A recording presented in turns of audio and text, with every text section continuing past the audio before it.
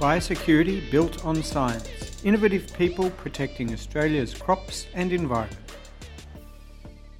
My name is Linda Samararo. I work as an entomologist here at the Department of Economic Development. I work in the Victorian Agricultural Insect Collection as a diagnostician, but also helping to look after the insect collection, so doing some curatorial work there. I started in probably 1997 working with the New South Wales Department of Primary Industry. I started as an illustrator, illustrating various species of click beetle larvae, and from there I continued working in entomology in collections in New South Wales, and then moved to Melbourne in 2000. I had been studying part-time as a master's student for a number of years, and I was interested in expanding that project into a PhD, and that's when I approached the CRC about that to see if it was a project they'd be interested in. My thesis was on revision of leafhopper insects and their economically significant pests, or some species can be.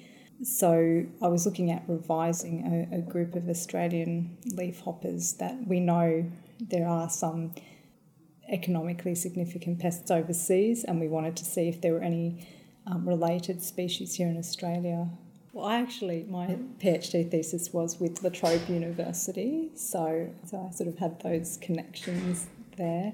And through, I think with the CRC, it was really building on my skills in using various diagnostic techniques to, sort of developed more skills in molecular diagnostic techniques. It wasn't very strong before, and that having the CRC supporting the work I did in my PhD meant that I had that opportunity, attending the science exchange and being in contact with other PhD students who were going through similar stages of their PhD. I found that really helpful, and talking to other students, particularly one who was also doing a phylogenetic systematic revision of a group of insects. So having those contacts was really helpful, I think.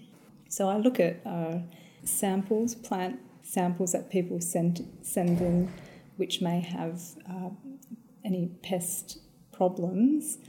At the moment we're looking at fruit flies, but we look at a whole range of different insects and look at identifying those insects so that we can get back to the growers and let them know what pest problems they might have. I guess our biggest client is our quarantine bodies, which sends specimens to us for identification to check whether there are any exotic pests coming into the country or into Victoria that aren't known to occur here.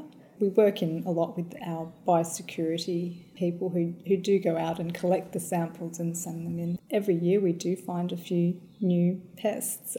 The giant pine scale, that was actually found late last year, and we confirmed that identification through also a scale specialist. So we send specimens to specialists to confirm their identification if we suspect there's something a bit odd about them, or if we suspect they're an exotic.